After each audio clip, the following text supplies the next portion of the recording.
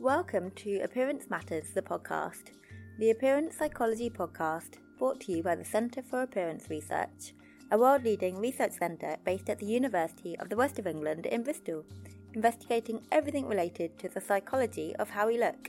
I'm Nadia. And I'm Jade, and in this episode we'll be discussing the power of photography with the help of two guests, Dr. Hannah Frith and Laura Dodsworth.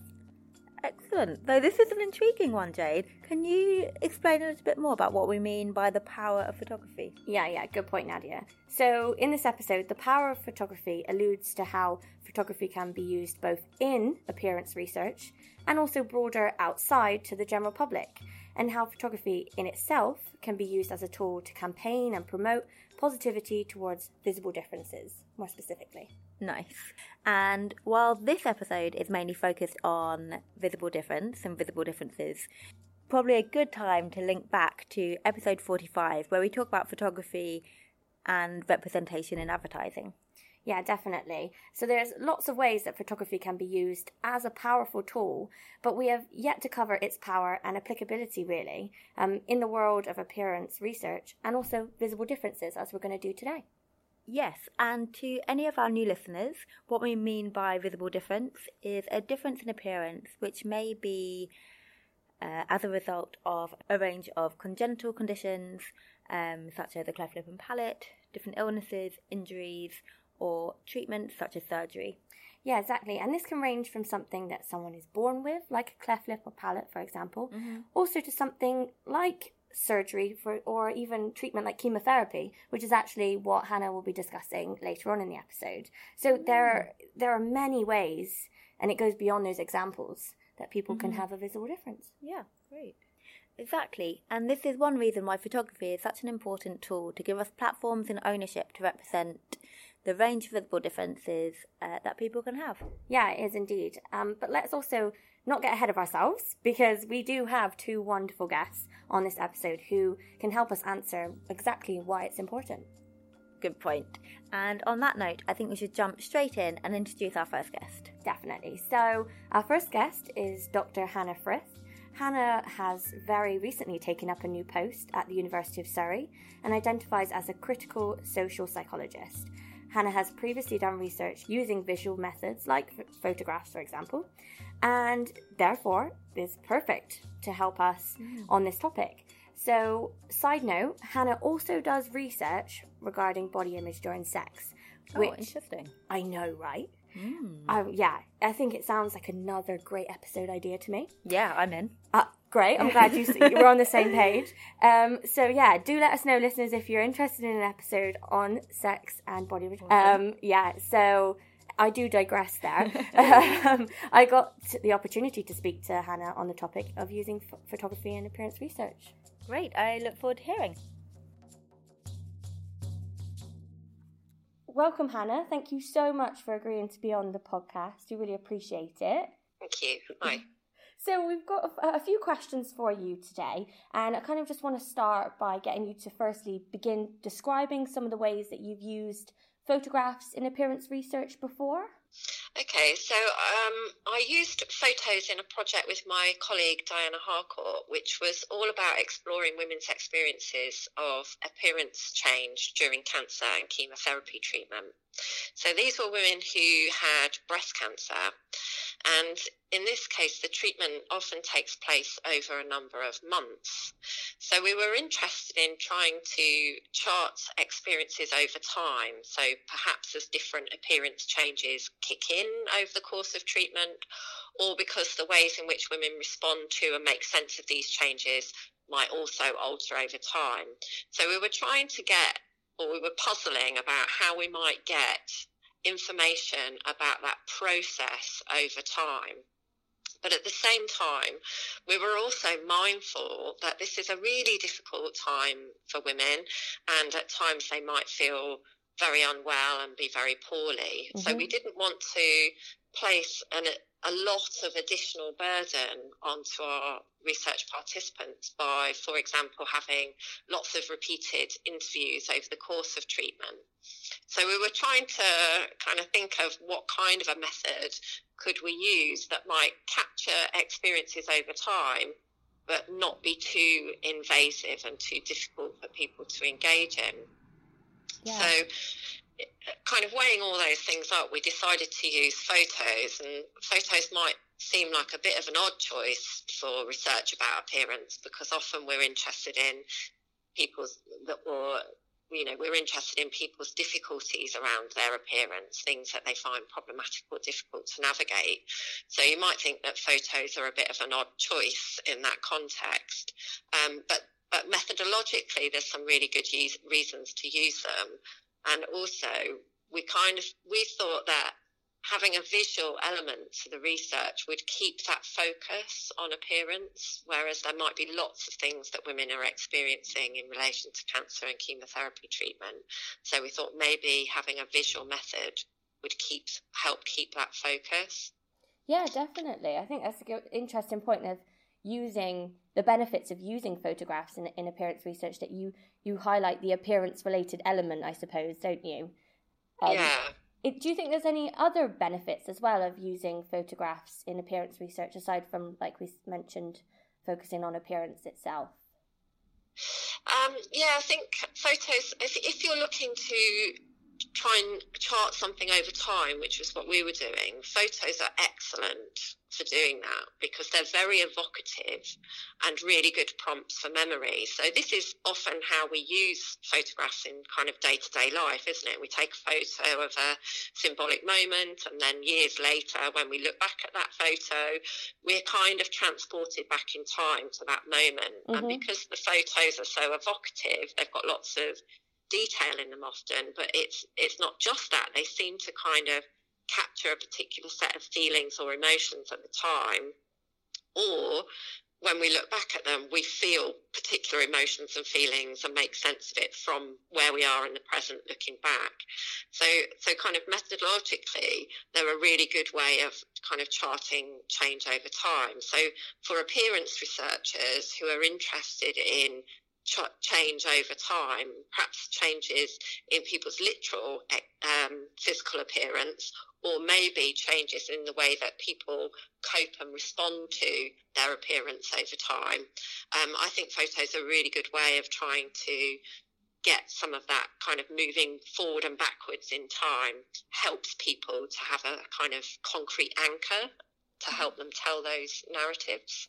Yeah, definitely. And like you said, like, your perception of your body can change over time, perhaps, and within moments too. So looking back at those photographs can help you, like you said, transport yourself back into a time when you might have perceived your body in a different way to what you do now.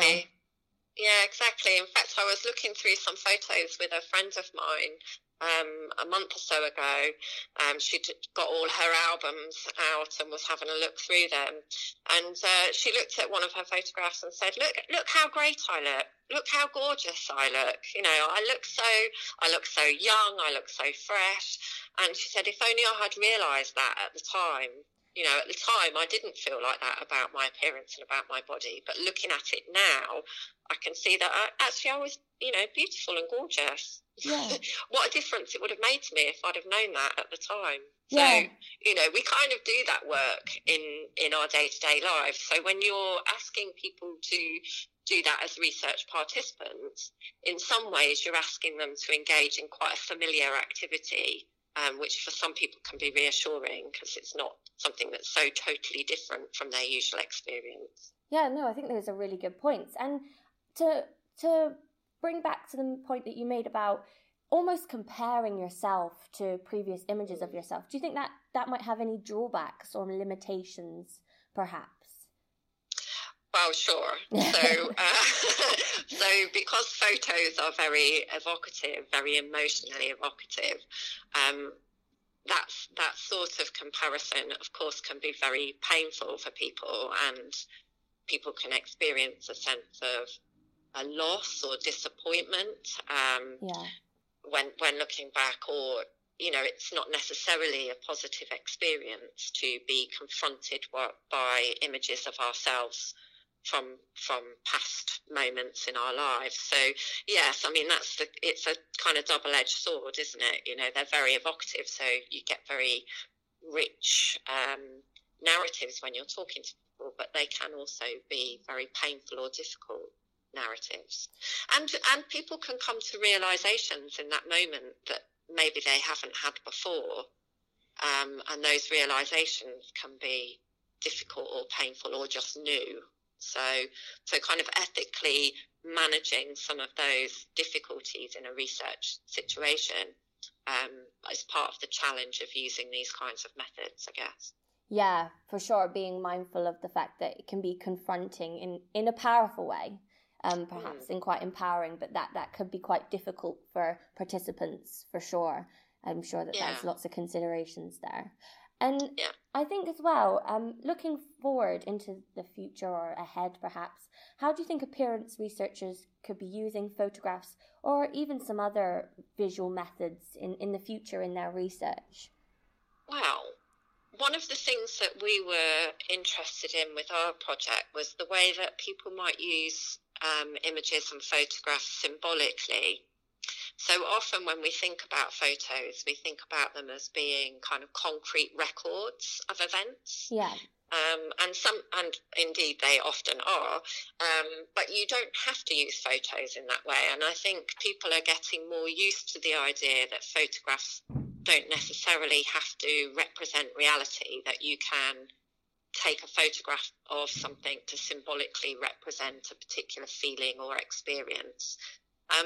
For some participants in research, that might be more difficult than others. Some people are much more open to or more experienced in representing their experiences in that way. So I would say that appearance researchers sometimes feel a bit put off by visual methods, particularly photographs, because they think that it will be too difficult for participants, or maybe the focus is too much on the physical body and the physical appearance. But I think you can use photographs in different ways, that you don't have to take pictures of yourself when you take pictures to represent your experience. So in our research on chemotherapy and cancer, for example, some participants were in the photos and charted changes in their appearance, and some participants were not in their photos and took photos of things which represented their experience. I'll give you an example.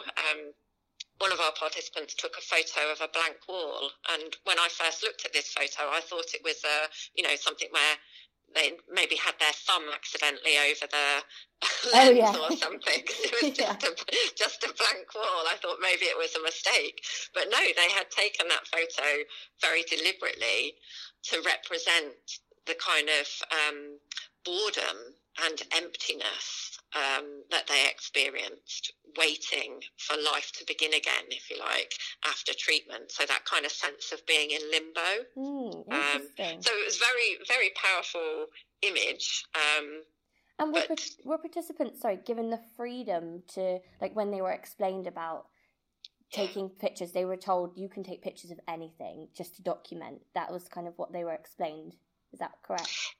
That's right, yeah. We thought it was important that participants were in control of the images that they produced, that they had quite free rein in what to produce. So we didn't want to insist that people took pictures of themselves, for example, partly because we felt that probably wasn't necessary for us. You know, we didn't need to know exactly what change in appearance had occurred in order to understand their experience of it, and because we thought that some people would find that difficult, and that there might be other aspects of their experience that might be better represented in other ways. We tried to give people quite free rein, so that, sometimes you don't want to have your photo taken, especially if you feel like you're not looking your best, or if you're avoiding engaging with your appearance. You don't want to be forced to take a photo of it. So it was really important that our participants could use photographs in that more sort of symbolic way. Yeah, and I suppose it's quite interesting when you give them freedom of choice with what they choose to take pictures of, that whether they decide to take pictures of themselves or not is quite an interesting aspect as well. Whether they want to put themselves in the image or feel like they want to take a step back, and making that their choice is an interesting thing to capture in itself. Yes, and I have to say we were astonished by the variety of photographs that came back in our research. I mean, some of them you perhaps could have predicted. So there were photos of things like hairbrushes or people having their head shaved, or clumps of hair, which you might expect in this kind of study.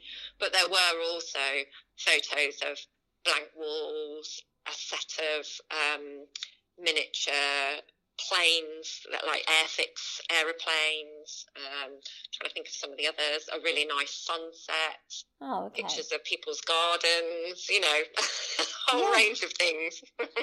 Exactly, and I think that's the thing about bodies. We are in part of our environments as well as in our own bodies, in ourselves, so it's quite interesting that people capture a range of aspects from their day-to-day lives. Yeah, and I think sometimes we have particular ways of talking about appearance and bodies which are kind of habitual and also sometimes socially acceptable. And I think when you use methods that kind of get around some of those normal ways of talking or habitual ways of talking about the body, you end up with more interesting insights because you're kind of getting around people's rehearsed stories, if you like, or the stories that they tell themselves every day. Yeah, no, for sure. I think, it's interesting. I've not really considered too much before using photography and appearance and research in general. But I think, it's like you said, it's a different way of eliciting different emotions regarding the body and the environment. Yeah. Definitely. I mean, not everybody will like it, you know, like every method. Some people were particularly attracted to taking part in this research because it was using photos. They thought that would be fun and interesting. Some of them took lots of photographs in their everyday life anyway and were interested in photography as a kind of hobby. And others weren't. So, you know, and there will be some people who will have decided not to take part because it was using photographs. So, you know, no one method will appeal to everybody, but something to bear in mind. Yeah, and it's, like you say, it's a different way of approaching this topic, which I think is a very useful way methodologically to elicit different things, I suppose, in general. No, that's great. So I've got one more question for you, Hannah, which is a bit left field.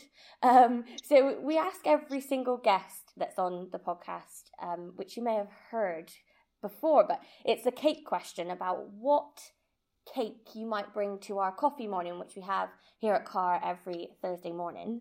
Or it doesn't have to be a cake, by the way. It could be a sweet good or any other item that you might bring for people of the Centre for Appearance Research to divulge in.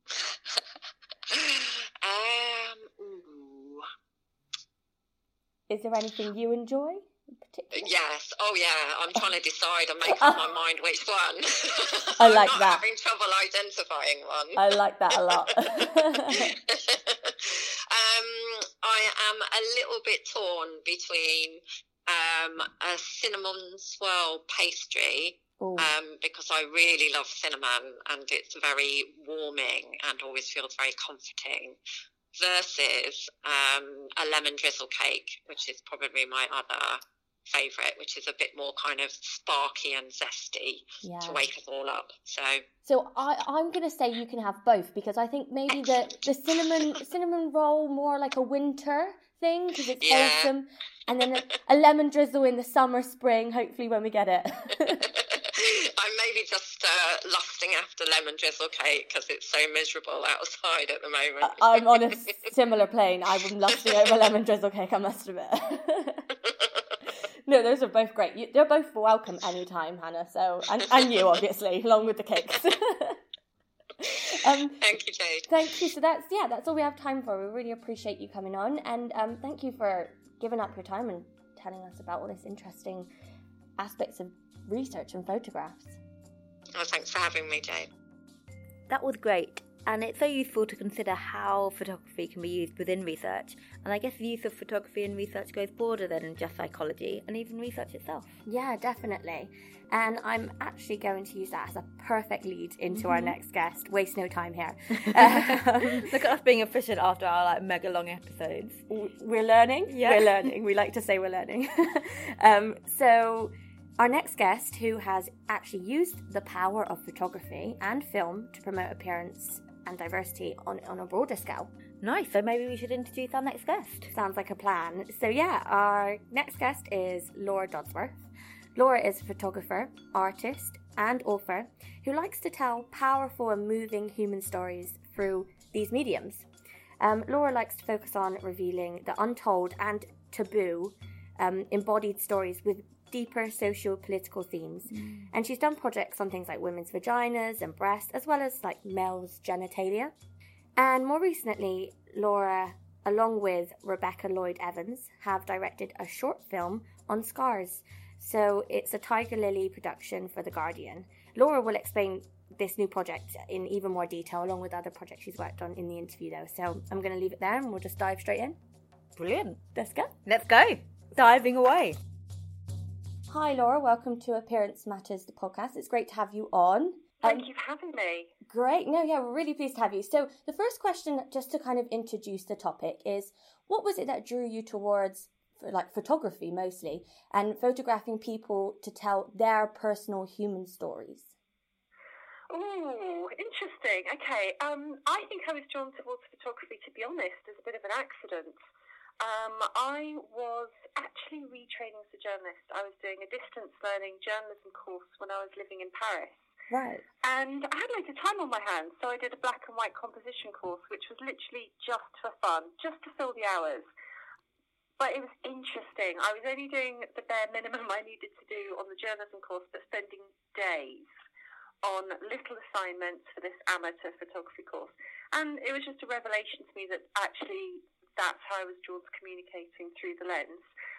Of course, my work now, I interview people and I create stories from their words. So in a way, I've come full circle. I'm a photographer and a writer of sorts. But what drew me to photographing bodies to tell personal stories? Well, I think it's quite hard to unpack that. If I think back to my first project, which was photographing breasts, that was probably really all about learning how to feel more comfortable in my own skin as a woman. So that's just where a lot of my artwork comes from, my own deep places of tension or discomfort, trying to explore issues that are very personal to me. I think really that's what a lot of artists and creatives doing. It's not always fashionable to talk about it, especially for women. You know, there's an idea that women's work is always autobiographical and that's not as good as men's work, but it is the truth. There's a lot of personal exploration in my work.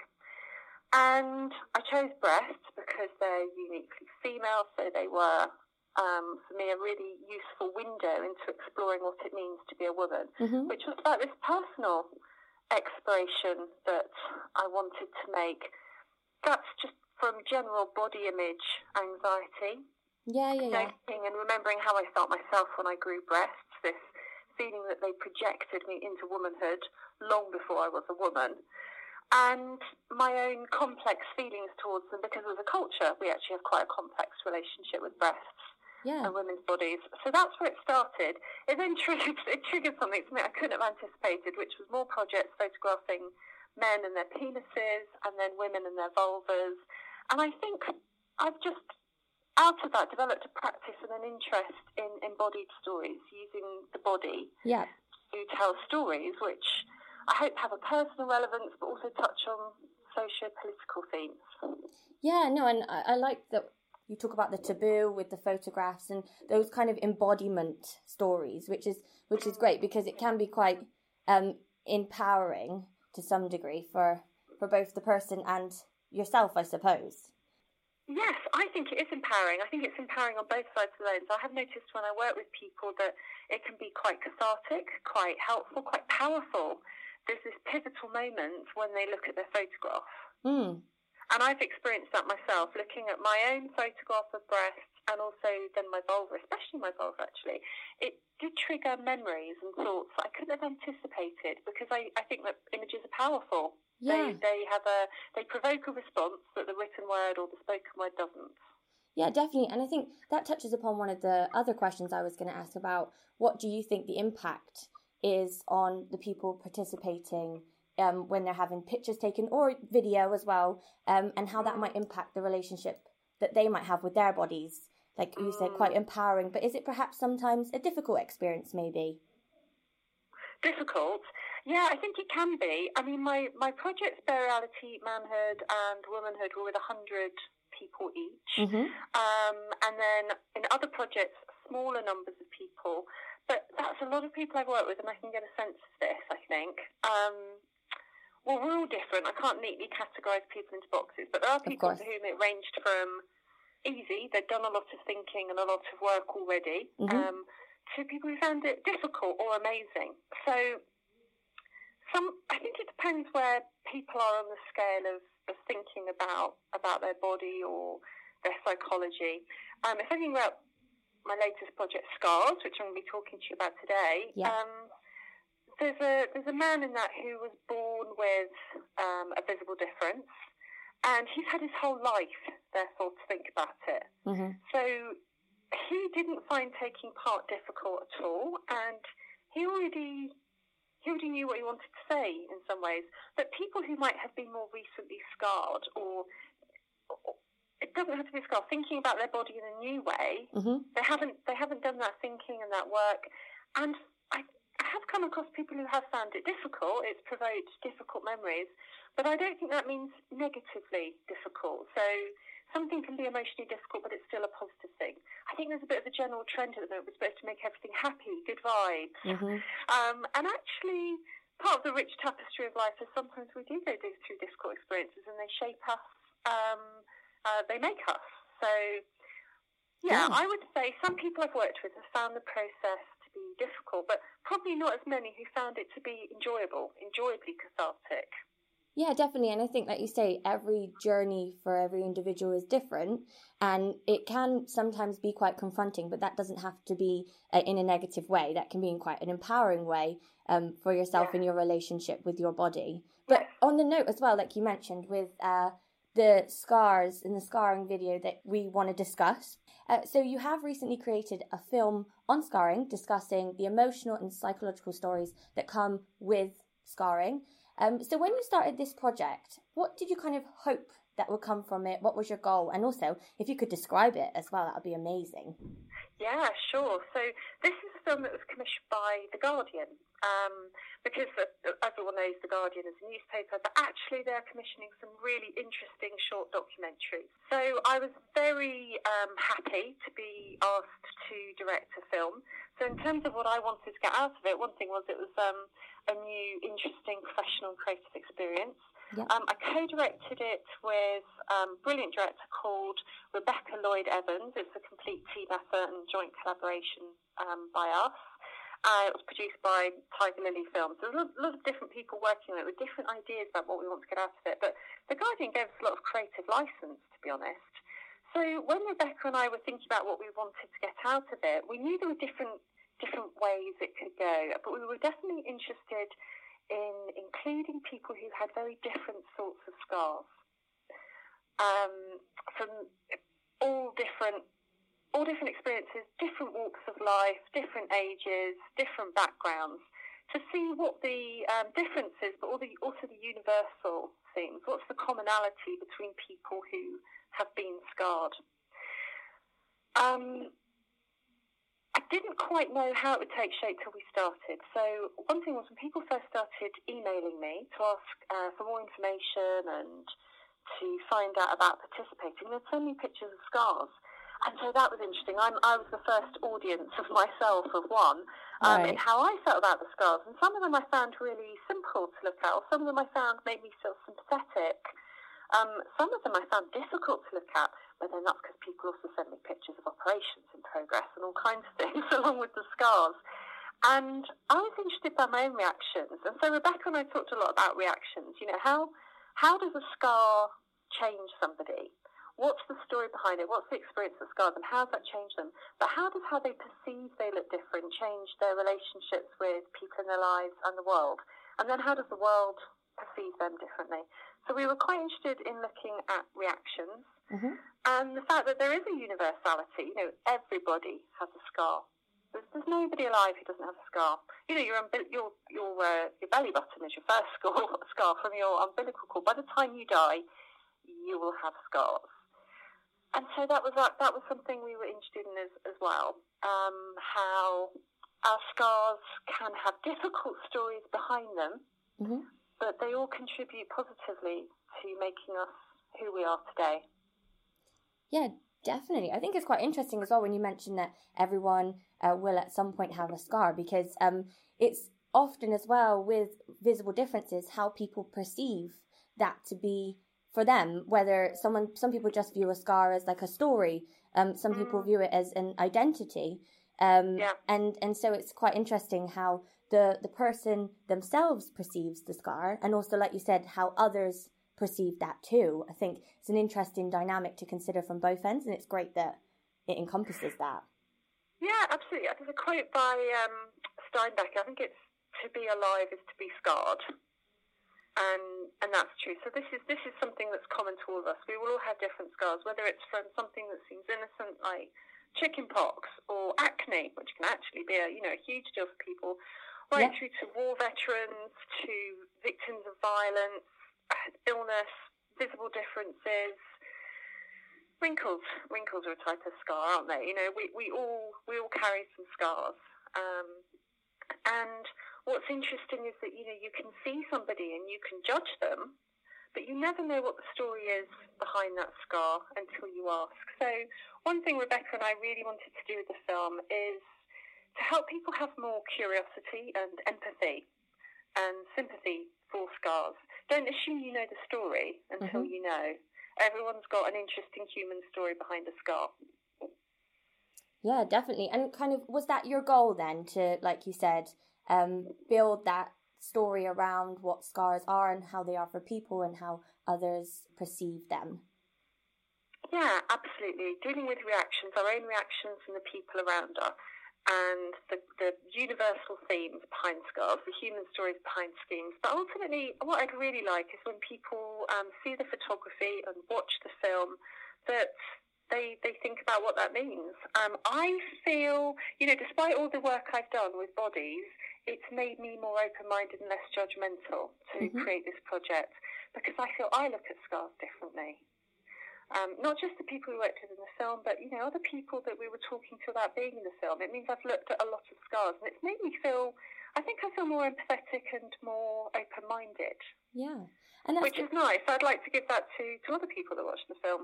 Definitely. I was just going to say, that's great that you were able to reflect on that journey and that experience for yourself and see how that might be positive towards others who view it. So we're really looking forward to seeing it. And that is out sometime in March, just for the listeners. Yes, the film will be out in March on the Guardian website through Guardian Documentaries. There's also going to be a photographic feature in the Guardian Weekend magazine that accompanies it. And then very excitingly, we're exhibiting the photographs with you with Centre for Appearance Research later in the year too. Yes, and we're really excited, like I said. And what we'll do is we'll put a link to that and any other related materials in our show notes so the listeners can check that out. And kind of the last question I really wanted to ask was about going forward into the future. Do you think that this is quite a tricky question in my opinion, but that there are any other ways in which photography or even videos might be able to be used as a way to support people with scars or any other kind of visible differences, and to kind of promote acceptance and open-mindedness, I suppose, of appearances? Oh, interesting. Oh, gosh, I think there are as many different ways to approach that as there are creative brains on the planet. So lots and lots of ways. Yeah. I think definitely seeing images is really helpful. Photographs and film have an enormous power to reach people, to provoke new ideas and change minds and hearts. So seeing scars in film and photography is very important. One thing that one of the people in the film talked about is baddies. Baddies often have scars. Mm-hmm. And this is actually really unhelpful. You know, if you think about James Bond films, think about all the villains who've had scars. It's so common.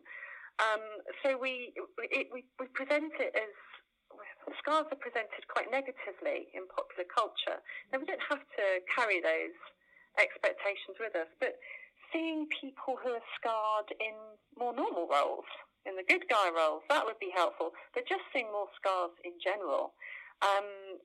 People carry a lot of body shame and body anxiety with them in all kinds of arenas, and scars is one of those.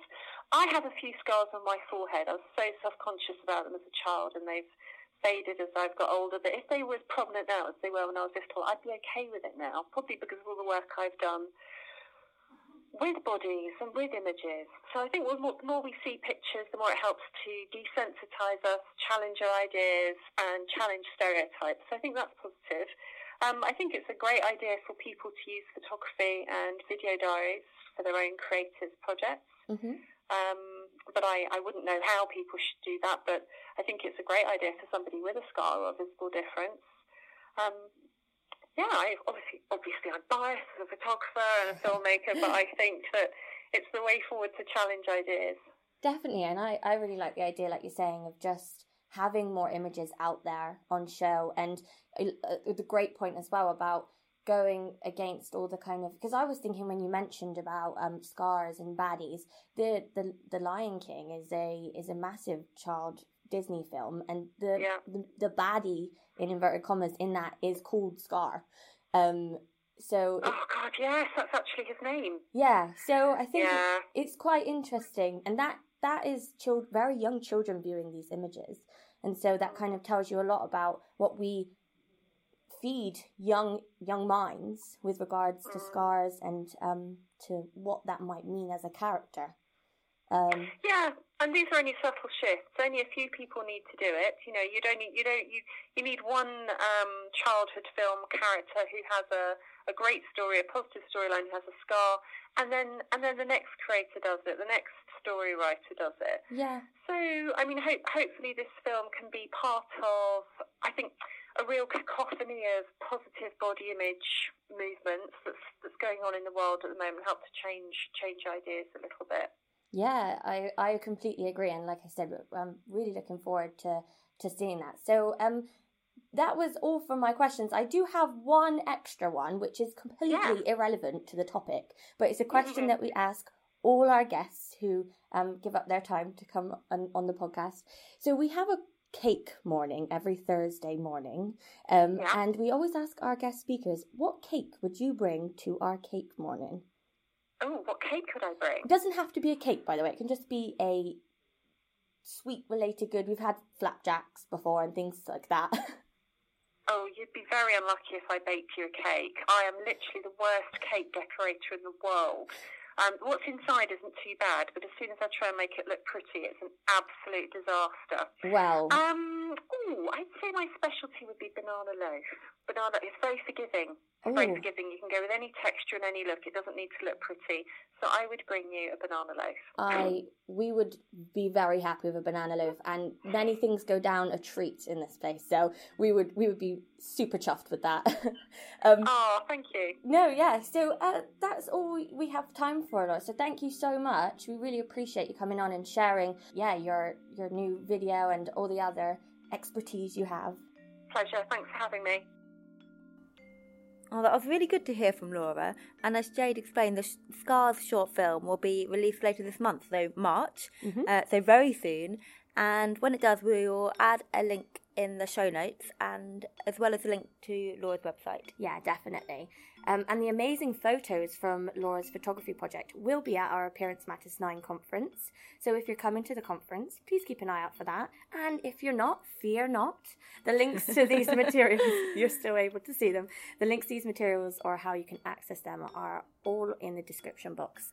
Okay, brilliant. And that's all we have time for this episode, The Power of Photography.